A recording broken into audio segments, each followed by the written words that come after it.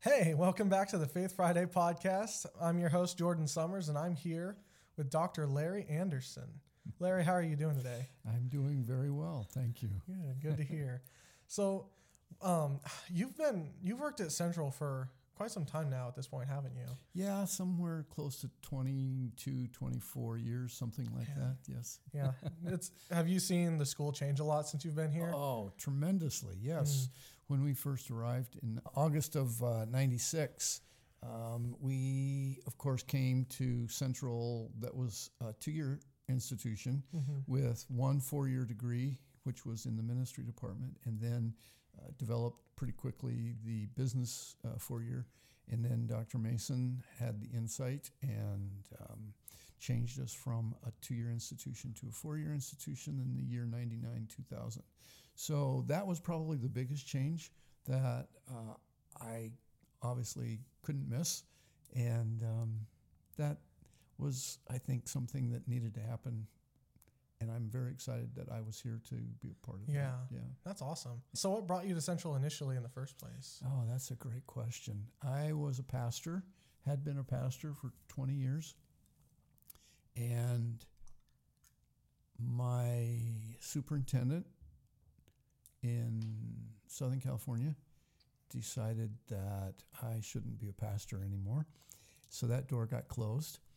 And we started looking around at some other options within the Free Methodist Church. This was one of the options that we looked into, and this is the door got opened, and voila, here we were. Wow, that's incredible. So your pastor just thought that that's where your pastoral ministry should end, and then the Lord just kind of opened up this door. What was your thinking through that process? Like, what was kind of going on? Well, I was in shock. Yeah. And I imagine so. Yeah. And a lot of the people that we were involved with, especially in the church in Pasadena, were just as shocked as we were. Mm-hmm. And there was no way we could have anticipated what was going on. But when we arrived here, I didn't realize how difficult the transition was going to be because my whole life, adult life, had been as a pastor. Right. And that was my identity. Right. And I didn't realize how significant that was. And it took me, it really did take me 6 years to get past that identity crisis. Yeah. To realize that my identity needs to not be in what I do or in a title or any of those kinds of things. It just needs to be in the marvelous truth that I'm a child of God. Yeah. And but it was that shocking experience that caused me to eventually come to realize that. Dang. Yeah, I've seen that a number of times where especially, it seems to be especially a problem in ministry where you'll just see people who are so committed to their role and so committed to the mission that they miss the fact that they're loved regardless of what they do. Yes. And so I actually had to consciously, and I still do, have to consciously say, I am not a professor. That's what I do. That's not my identity. right. I'm not a practical theologian, because that's normally how you would label somebody like me. That was my area of study, but that's not who I am. I'm a child of God, and that's my identity. So, I'm a husband, but that's not my identity. I'm a father and a grandfather, woohoo! And I do teach, and I have all sorts of other things that I could say that would be accurate statements about me, but I have to be very careful in the ways that I say those things, recognizing that that's not my identity. Right. Those are things I'm interested in. Those are things that I do. Those are things that help me in how I should live my life. I mean, if I'm a husband, then there's all sorts of things, recognizing that that's a category of my person. Mm-hmm. And so, I need to be mindful of that. But my identity is as a child of God. Right. Yeah. Amen. So when did you first come to know the Lord? Well, I was very, very fortunate in that I grew up in a Christian home. Okay. And my grandparents initially lived pretty close to where we were. We attended the same church, got to worship with them on a regular basis. Mm-hmm. Sunday morning, I usually sat with my grandmother. Sunday night, we would go to church, and I would generally sit with my grandmother. On Wednesdays, if we didn't have some kind of children's program or youth program, I would be in the church during prayer meeting, and I would be kneeling at the pew with my grandmother. Now, my father was also there, and so I would see him in that same venue doing many of the same things, but sometimes he might be up front as a lay leader helping, and that was part of the reason that I would be with my grandmother. Our mother was out of the picture. She had left us when I was about 10 and a half, 11 years old. But from as early an age as I can think of, we went to church. And I had that experience. And my mother's mother is the one that was so influential. And actually, my mother's brother, youngest brother, was a very important influence as well. And he was at the church until probably 10 years old. I was 10 years old, and he left to go to college, and that was devastating because he had been such an important part of our lives. But just having that opportunity to be in that environment week after week, it had a powerful influence on me. So every summer from the time I was in fourth grade, 10 years old maybe, I was at summer camp, Christian camp. And when I was about 12 years old at summer camp, I decided that I needed to follow Jesus for myself. And that's when I made my first authentic self actualization, whatever you want to call it, and asked Jesus to come into my life. Forgive me for my sin. And that was when I had that moment where I realized that I was now a child of the King, Amen. So that was about 12 years old, summer camp. And from there on, it was a typical journey of discovery, 2 steps forward, 1 step back, you know what I mean? Yep. And we moved from Colorado to California, Southern California, where my dad remarried. And that whole experience was pretty traumatic, leaving my grandparents and going to a new subculture, moving from Colorado to Southern California, the mountains to the beach.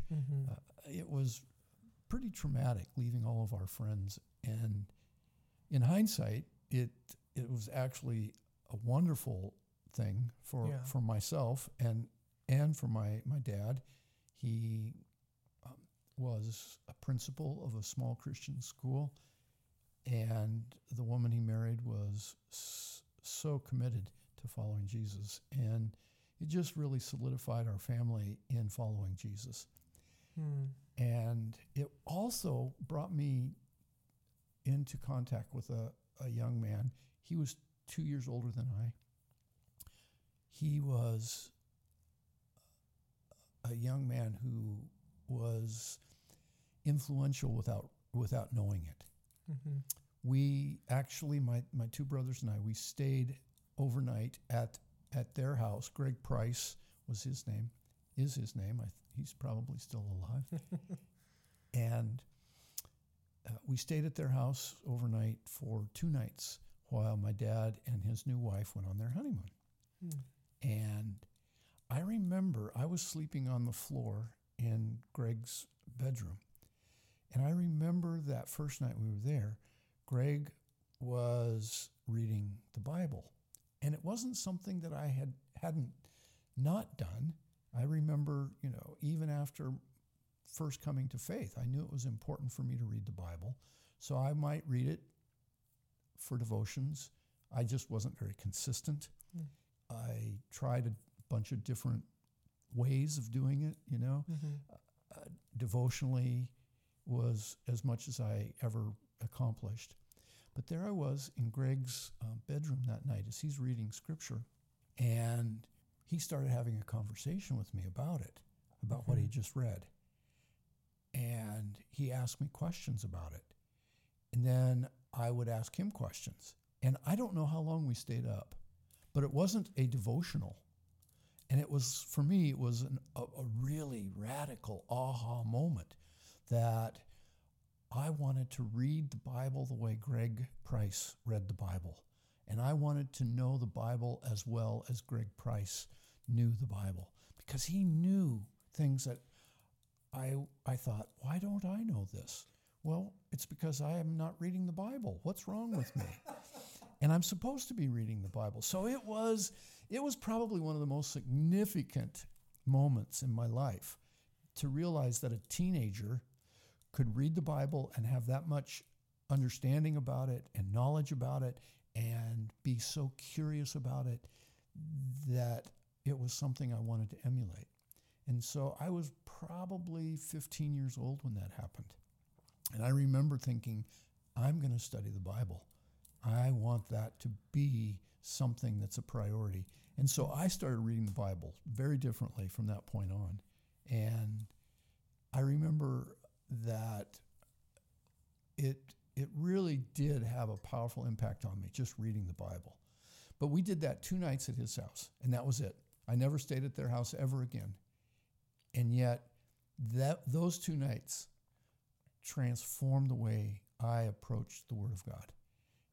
Yeah, That's incredible. It was. And somebody told me, you should Facebook Greg and see if you can find him and let him know. And I intend to do that someday. I have a Facebook page that I haven't looked at for 4 years. Yeah, social media and I don't often meet. I promise you're better off for it. I sometimes believe you. But that really was transformative.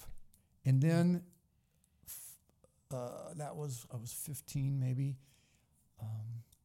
A year and a half later, I got involved in what became known as a very historic event, the Jesus People Movement on the West Coast. Yeah. I'm aware of it. San Francisco, LA, San Diego, all of the beach communities up and down the coast. And I was there. And I was a junior in high school. And it was another one of those aha moments to be privileged enough to, and I wasn't a big participant, nobody would ever know my name, like some of the names that came out of that movement. Yeah. But that's because I was a junior in high school. And I don't play musical instrument. I didn't write music. I wasn't a famous speaker. I didn't do anything spectacular. I just hung out with a lot of these people. And so we had and one of the things that happened during the Jesus People movement was the development of what they called coffee house ministries. And so we actually had a coffee house in our small town, and I got to participate in that. And basically what that ministry was a group of ex-hippies. They were probably all in their early 20s, so they're 10 years older than me. They were ex-hippies, drug addicts, promiscuous kinds of lifestyle, dangerous kinds of lifestyle, serious drugs. Some of them had been satanic worshipers. Wow. I mean, I'm meeting these like people all over the place. Oh yeah, and I'm meeting these people, and I'm hearing their stories, their testimonies of how Jesus changed their lives. That's transformative for a 15-year-old. I'm just like a kid, in a candy factory. My eyes are wide open, my mouth is agape, and I'm going, wow. And I'm participating in this coffeehouse ministry. And essentially what it was just that. We had a small stage where some of these guys were musicians. They're writing a lot of their own music. They're up there singing. In the back is a bar that serves coffee and tea, not like the coffee today, where it's pretty, hoity-toity, Very, very well dressed. Yes, exactly. It was just, coffee and tea. Bland coffee. And we might have creamer, we might not, who knows. But the whole idea was the door's open, the music's playing, and people would wander in. And every once in a while, the musicians would stop and they'd say, I want to tell you about my life, man. And then they would tell their story of how Jesus changed them. And then sometimes the people that had wandered in would say, oh, I want that. And so, I get to participate in leading these people to Jesus. And we did the same thing out on the beach. We just walk up and down the beach and walk up to people and start talking to them casually. And eventually that would lead us to opportunities to tell them about Jesus.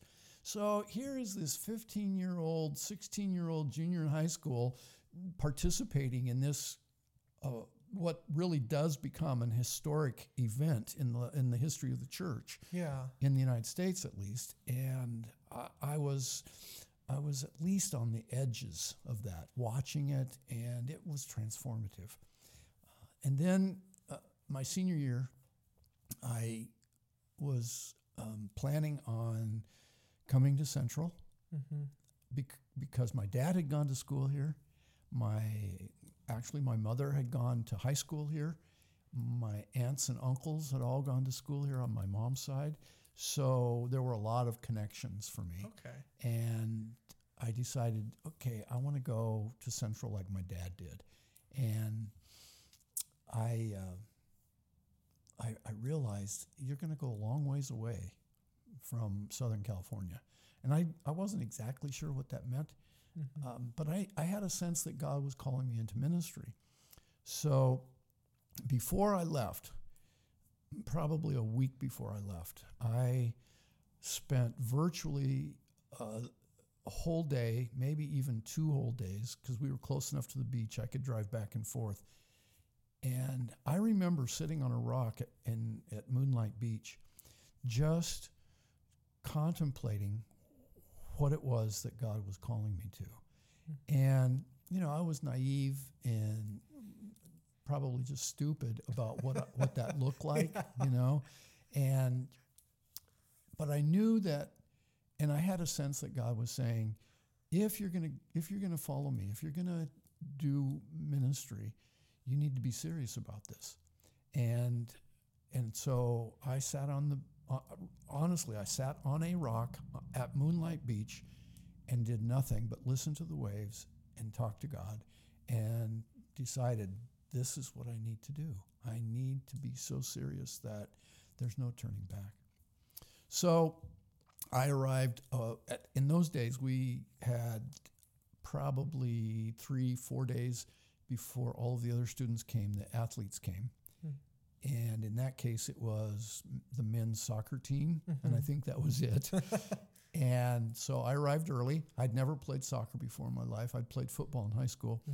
And I arrived not having a clue what I was getting into.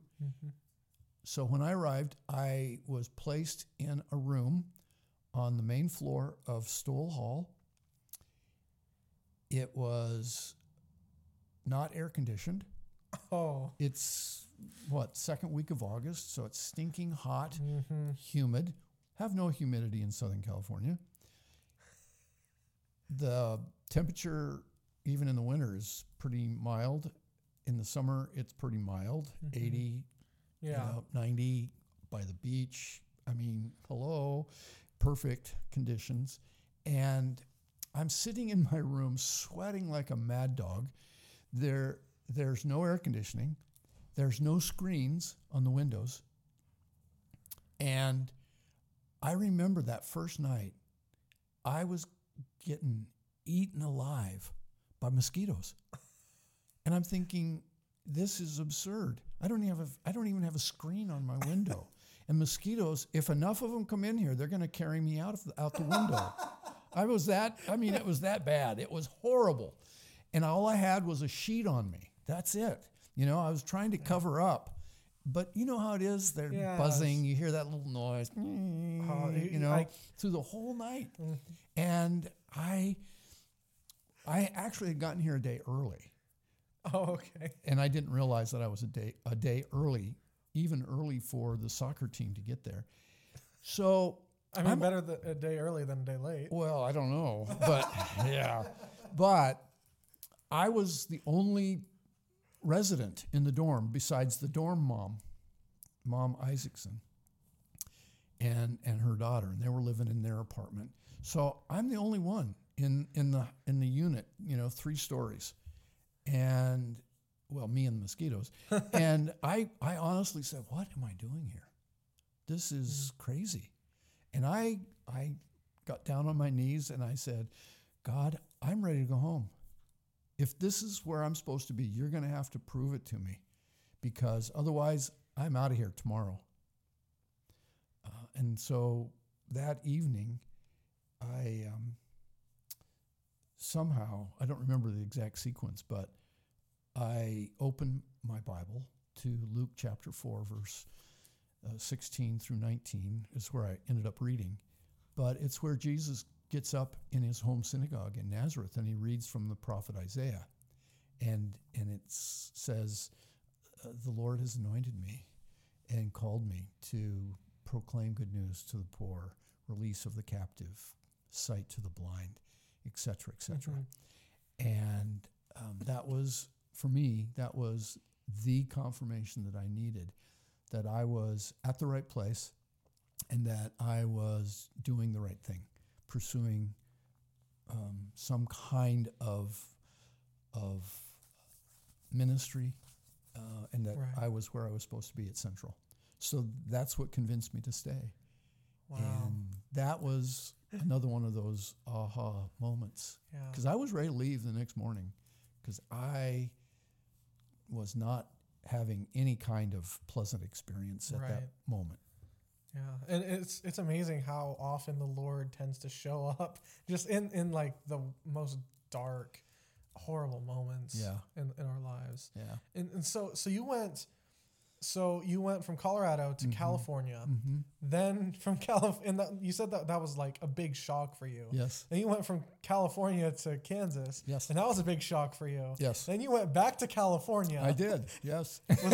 And then you came back to Kansas, and that was a big shock for you. Yes. So, well, there were a few stops along the way. Okay. So when I graduated from Central, I had learned enough about soccer that I was offered a small scholarship to play at Seattle Pacific University, not knowing full well what I was getting into there either.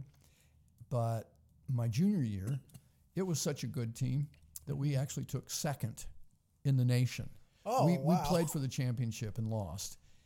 And that was NCAA Division II. And 2 years after that, they actually won the national title. So they had a reputation. They were really good. I was not that good. I was fast, and that was probably the only reason they thought, well, maybe he can contribute. I got to play in 5 games, and I actually got to play in a scrimmage against the Seattle Sounders, which was really fun.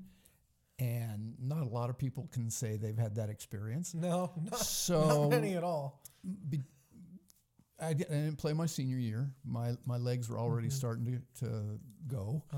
And I'd had a lot of trouble with my ankles, my hips, and the coach and I didn't see eye to eye about some things. So I had just gotten married. I got married between my junior and senior year. And so I didn't play my senior year, concentrated on trying to learn to be a husband, Yeah. which apparently I'm still trying to figure that piece out after 45 years. And Well, if you figure it out, I'm sure there are plenty who would love to hear. yeah, well, let me just say, trial and error, fall on your face, get up. That's it. Yep. You know, you just got to be committed. Mm. But that year was important because I had just had a monstrous experience in my junior year that brought me to a point of being an agnostic. And I've shared that in the class that you were in Yes. last year, or year and a half it was ago, this past whatever. semester, yeah. Okay. Mm-hmm. That I just wasn't sure. I didn't believe that there wasn't a God. So I wasn't Right. an atheist, but I was struggling to know if I could know God. So I was an agnostic. And my poor new bride, you know, she felt like it was a bait and switch, you know. Yeah. She married somebody who's called into ministry, and now he doesn't know if he can know God. So most of that first year she spent crying, and I spent asking questions. For 18 months, I struggled with that. Mm-hmm. And it was a very desert kind of experience. Mm. And eventually I got to the point where I actually remember thinking, I have two options. I can continue to be a skeptic for the rest of my life and be an agnostic. And I actually said to myself, this is a terrible place to be. This is a terrible, terrible place to be, because if this is where I end up and I question everything, not just about God, but everything, I might as well just end it right now. Mm. And my other option was to return to being a person of faith. So it was really a question of life or death for you at that point. At that point, it really was. And I don't know that even my wife knew how desperate I had gotten. But I had some opportunities that presented themselves to me. And we had actually moved to Sioux Falls, South Dakota, after our first year of marriage. We lived in Seattle in the Baptist rest home. My wife found a full-time job there. They gave us an apartment, and it was a wonderful experience living with, you know, older people, some of whom were over 100 years old, and just being able to sit and talk to them about their lives. That was just awesome. It was so much fun. But we moved back to Sioux Falls because that's my wife's hometown. And she finished her last 2 years at Augustana College. And oddly enough, the Free Methodist Church in Sioux Falls needed a pastor. And I was 22 going on 23, again, very naive and stupid. I had a degree in biblical studies, and so they asked me if I would do that. And so I did. I said, sure, yeah, you know, how hard can it be? Well, yeah, yeah, okay, yeah, it was terrible for them and for me, but the people were so kind. And the previous pastor, I begged him to stay and be my mentor. So I had 4 years there where Bob actually walked beside me, and one or two other individuals in the church walked beside me and helped me. And it was an invaluable experience. So I'm 26 years old, and the realization that I was really clueless about what I was doing hit me. And I had a real clear sense that God was calling me to go back to school. So I went to seminary, and that's when we returned to Southern California. Okay. I went to Fuller Seminary and worked at the Pasadena Free Methodist Church as sort of the college high school pastor with an old high school friend who was the pastor. It was a fabulous opportunity. There you go. Dream team. Well, yeah, it was more like the nightmare team, but it still worked. And so then we pastored in Southern California at there for a number of years in that capacity.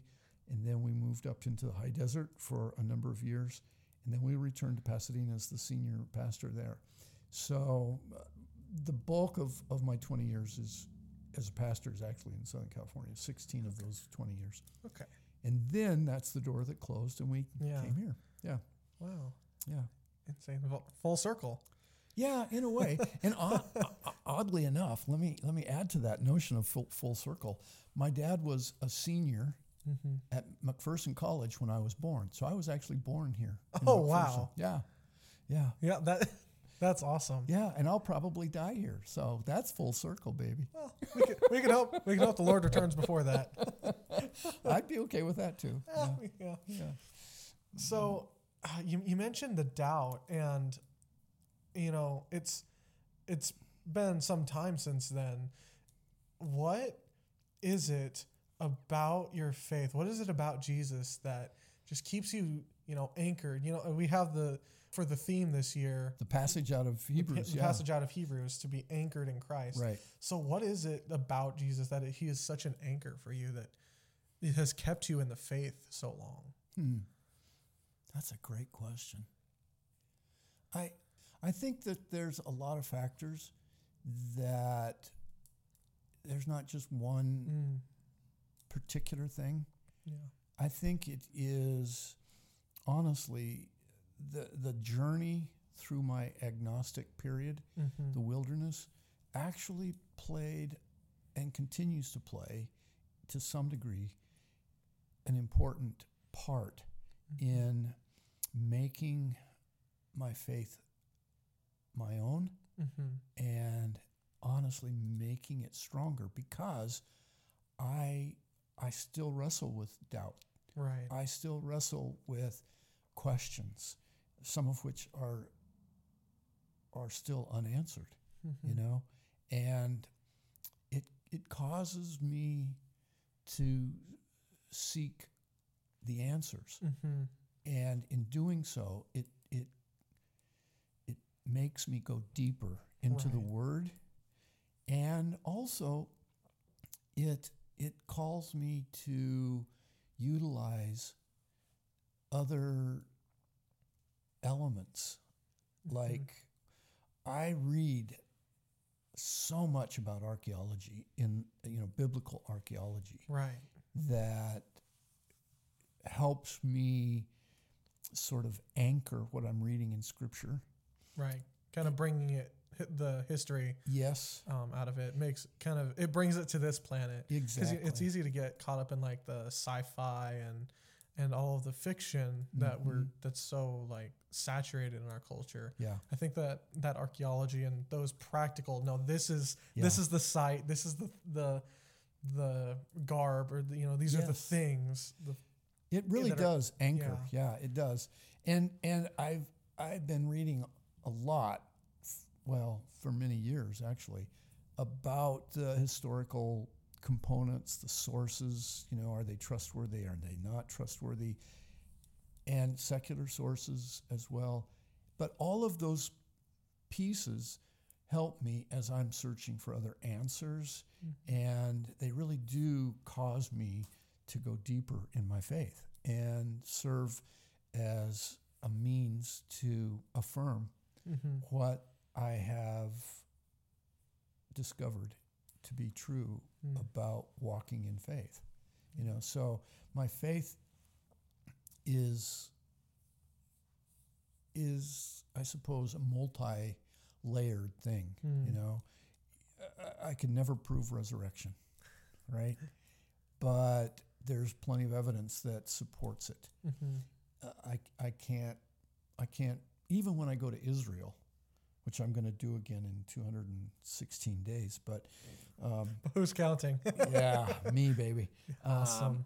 So when we go there, there's a clear sense that I'm in a special place. Yeah. But you can't always say, oh, Jesus walked here, X marks the spot, right? But there's still a sense that I'm in the location where Jesus was, Yeah.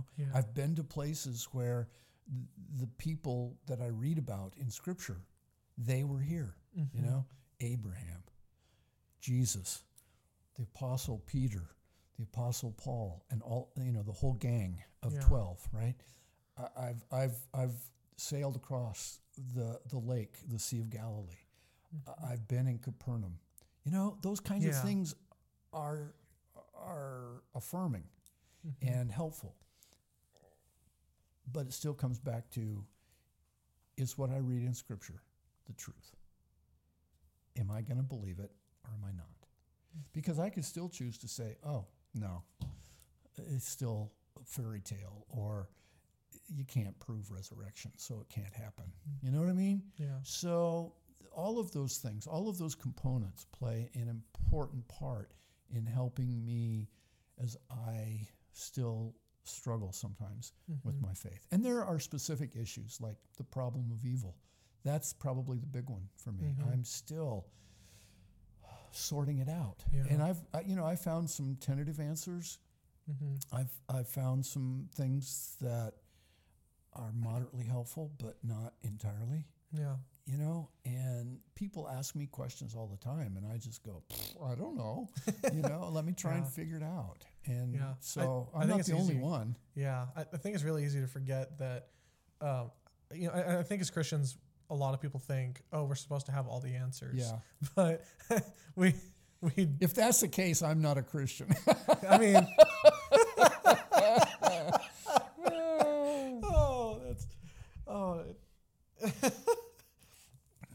And I think that, you know, there's just kind of that perception, but the reality is, like, if we had all the answers, then we'd be God. Well, that's true. That's true. So here's the piece that I think is helpful for me as I wrestle. It's the more I read Scripture, especially lately, but the more I read Scripture, I find in some of the most surprising places the sense in which God is saying, I've been asking humanity to be in relationship with me from the beginning. It's all about relationship. It's all about relationship. It's not a formula. It's not about having the right answers all of the time.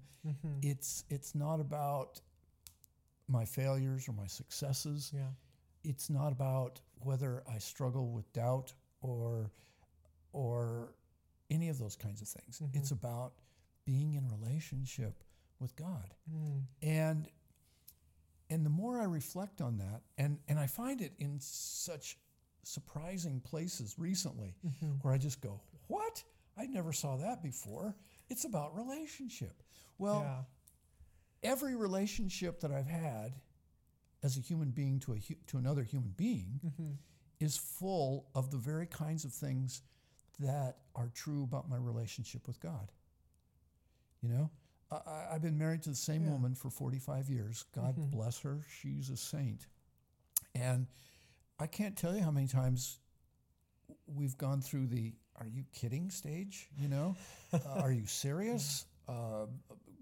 Raising all sorts of questions, having doubts about what we're doing as a married couple, as parents, as we make choices, even about, you know, moving to Kansas. You know, it's very similar, and it's a little bit more interesting in the sense that with God, he actually can read my mind. He knows what I'm thinking. You know, my wife can't, even though sometimes I act like she should be able to, right? But because he does know my thoughts, and he doesn't know my motives, sometimes better than I know them for myself. But because of that, there's really no particular reason why I should hide it from him or pretend like I can. Right. You know? So it's an even deeper relationship because he knows. He knows me better than I know myself. Yeah. And it allows you to be completely authentic. Exactly. And just kind of skip past the whole I'm hiding it because I don't want to get hurt. Exactly. Thing.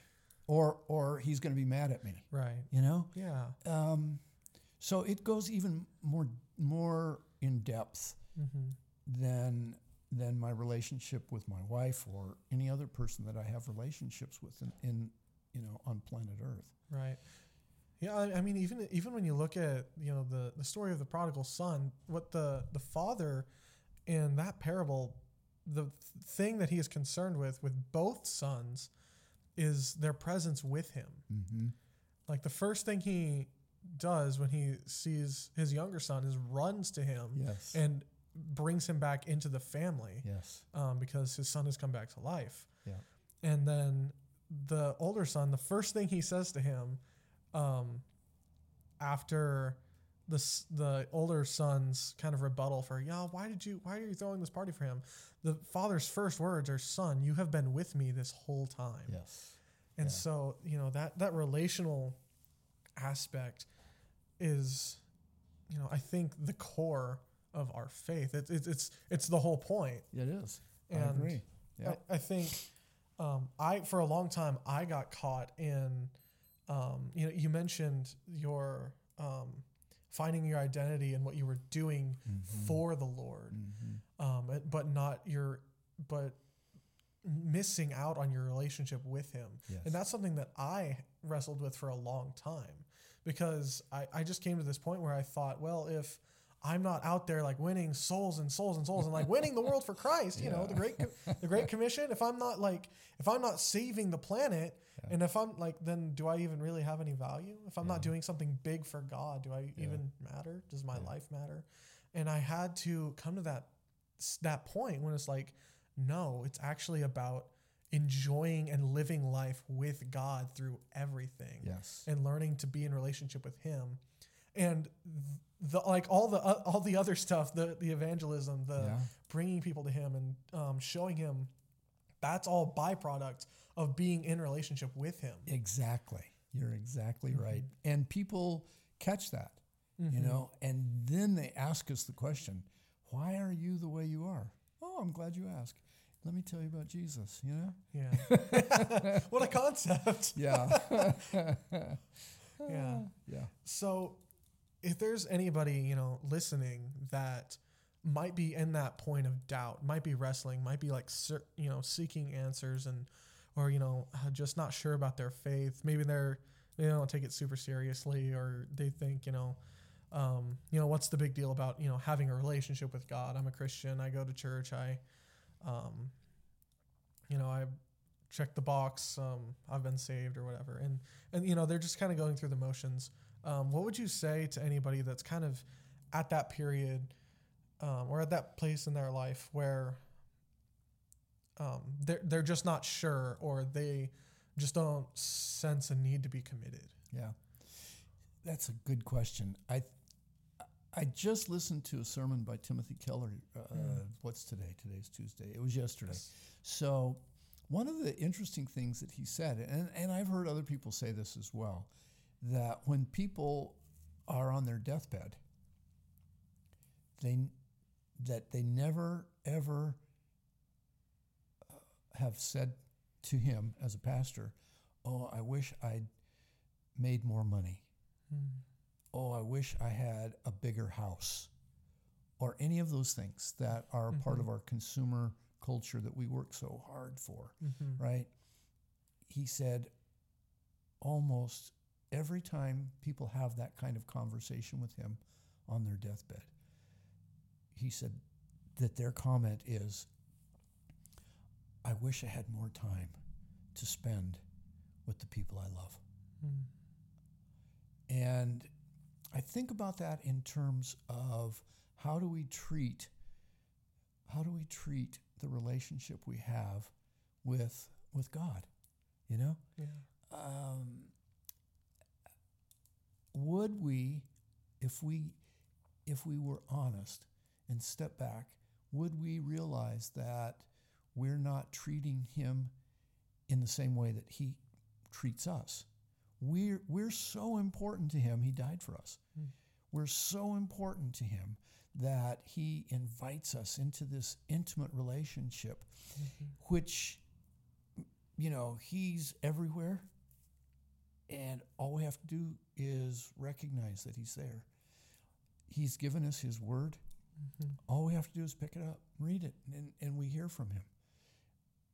All we have to do is have a conversation with him while we're walking down the street, because prayer is just conversation, just like we're doing right now. And And so I wonder if we wouldn't say to ourselves, if we're in the midst of doubt, how important is this thing we call being a Christian? If we're right, it's a relationship. Well, how are we treating this relationship? And if we're so doubtful that God is even there, I think if we pay attention, he tells us, if you seek me, I'll be found. If we really want to know, he will get us to that place, like he got me to that place. I mean, I had all of that history growing up, and that was beneficial. And I had those experiences as a high school kid. I came to Central, took Bible classes, had a degree in Bible from Seattle Pacific. I had all of that as background, so I could fall back on that. And maybe not everybody has that, but there's still that component of God will hear, and he will, in his own way, bring you to the place that he will reveal himself, and you will find the wealth and the beauty of being in a relationship with him. Even in the midst of doubt, even now, he and I have frequent conversations where I say things like, teaching.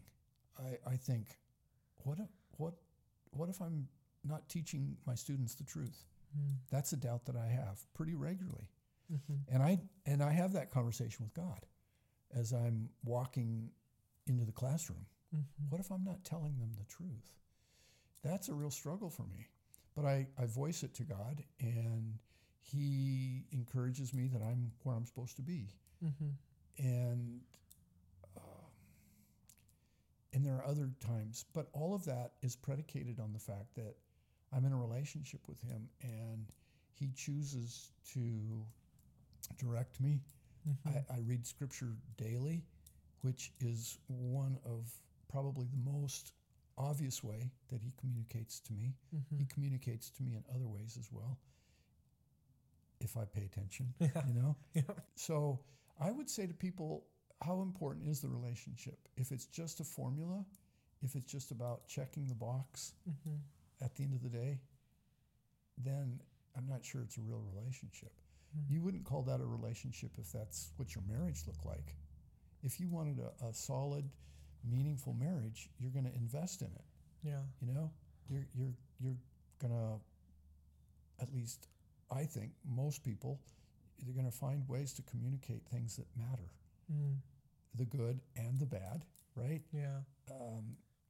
And you're going to find ways to express love. You're going to find out your spouse's love language and use it.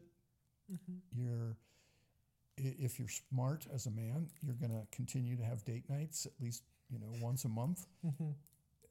All of those things, you invest in it because it matters. Right. So if we're claiming to be Christians, we need to invest in it. We need to read the scripture. We need to interact in places where the community gathers to hear or to speak or to discuss the truth that we find in scripture, or to express our reservations or ask our questions. And it should be safe places, because God already knows those questions. So the only people that are offended or threatened by that are the people. It's not God, I think, because I think a lot of the, I think doubt sometimes is a dirty word in Christian communities. It's like, why are you doubting Jesus? And I think it comes from a standpoint of people don't want to hear the doubts because they don't want to start doubting themselves. Well, that could be true. Yeah, I think that's a part of it, because it's like, if you start talking about this thing that you're doubting of, then that suddenly means that I have to think about this, I have to consider this, and I have to wrestle with. And people are afraid of losing their faith. I think that's a part of it. But you know what? It's interesting. In the Synoptic Gospel class that I'm teaching right now, we just looked at Matthew 28:17, where it's the closing narrative Jesus has already died, has already been raised from the dead, and he's meeting with the disciples. And it says they bowed down and worshiped him, but some still doubted. What? What? How is that? You see where I'm going, right? They saw the risen Jesus and still doubted. Yeah, and they even worshiped. And some still doubted. And that's how the gospel pretty much ends. I mean, Jesus says, I'll be with you always, go make disciples, right? That follows that. But it's still amazing. And actually, as I think about it, so they worship, some still doubted, and then he says, go and make disciples, I'll be with you always. So he's telling all of the people that have just been there, including the doubters, two things. Continue the mission, and I'll be with you always, even in the midst of your doubt. What? How is that? I don't know, but that's what the text says. My favorite, actually, probably one of my favorite characters in the New Testament is somebody we don't even know their name. It's the father who brings his child to Jesus, and Jesus is on the Mount of Transfiguration. And the nine apostles, and however many disciples are with them, are trying to cast out the demon that is in this man's son, and they don't succeed.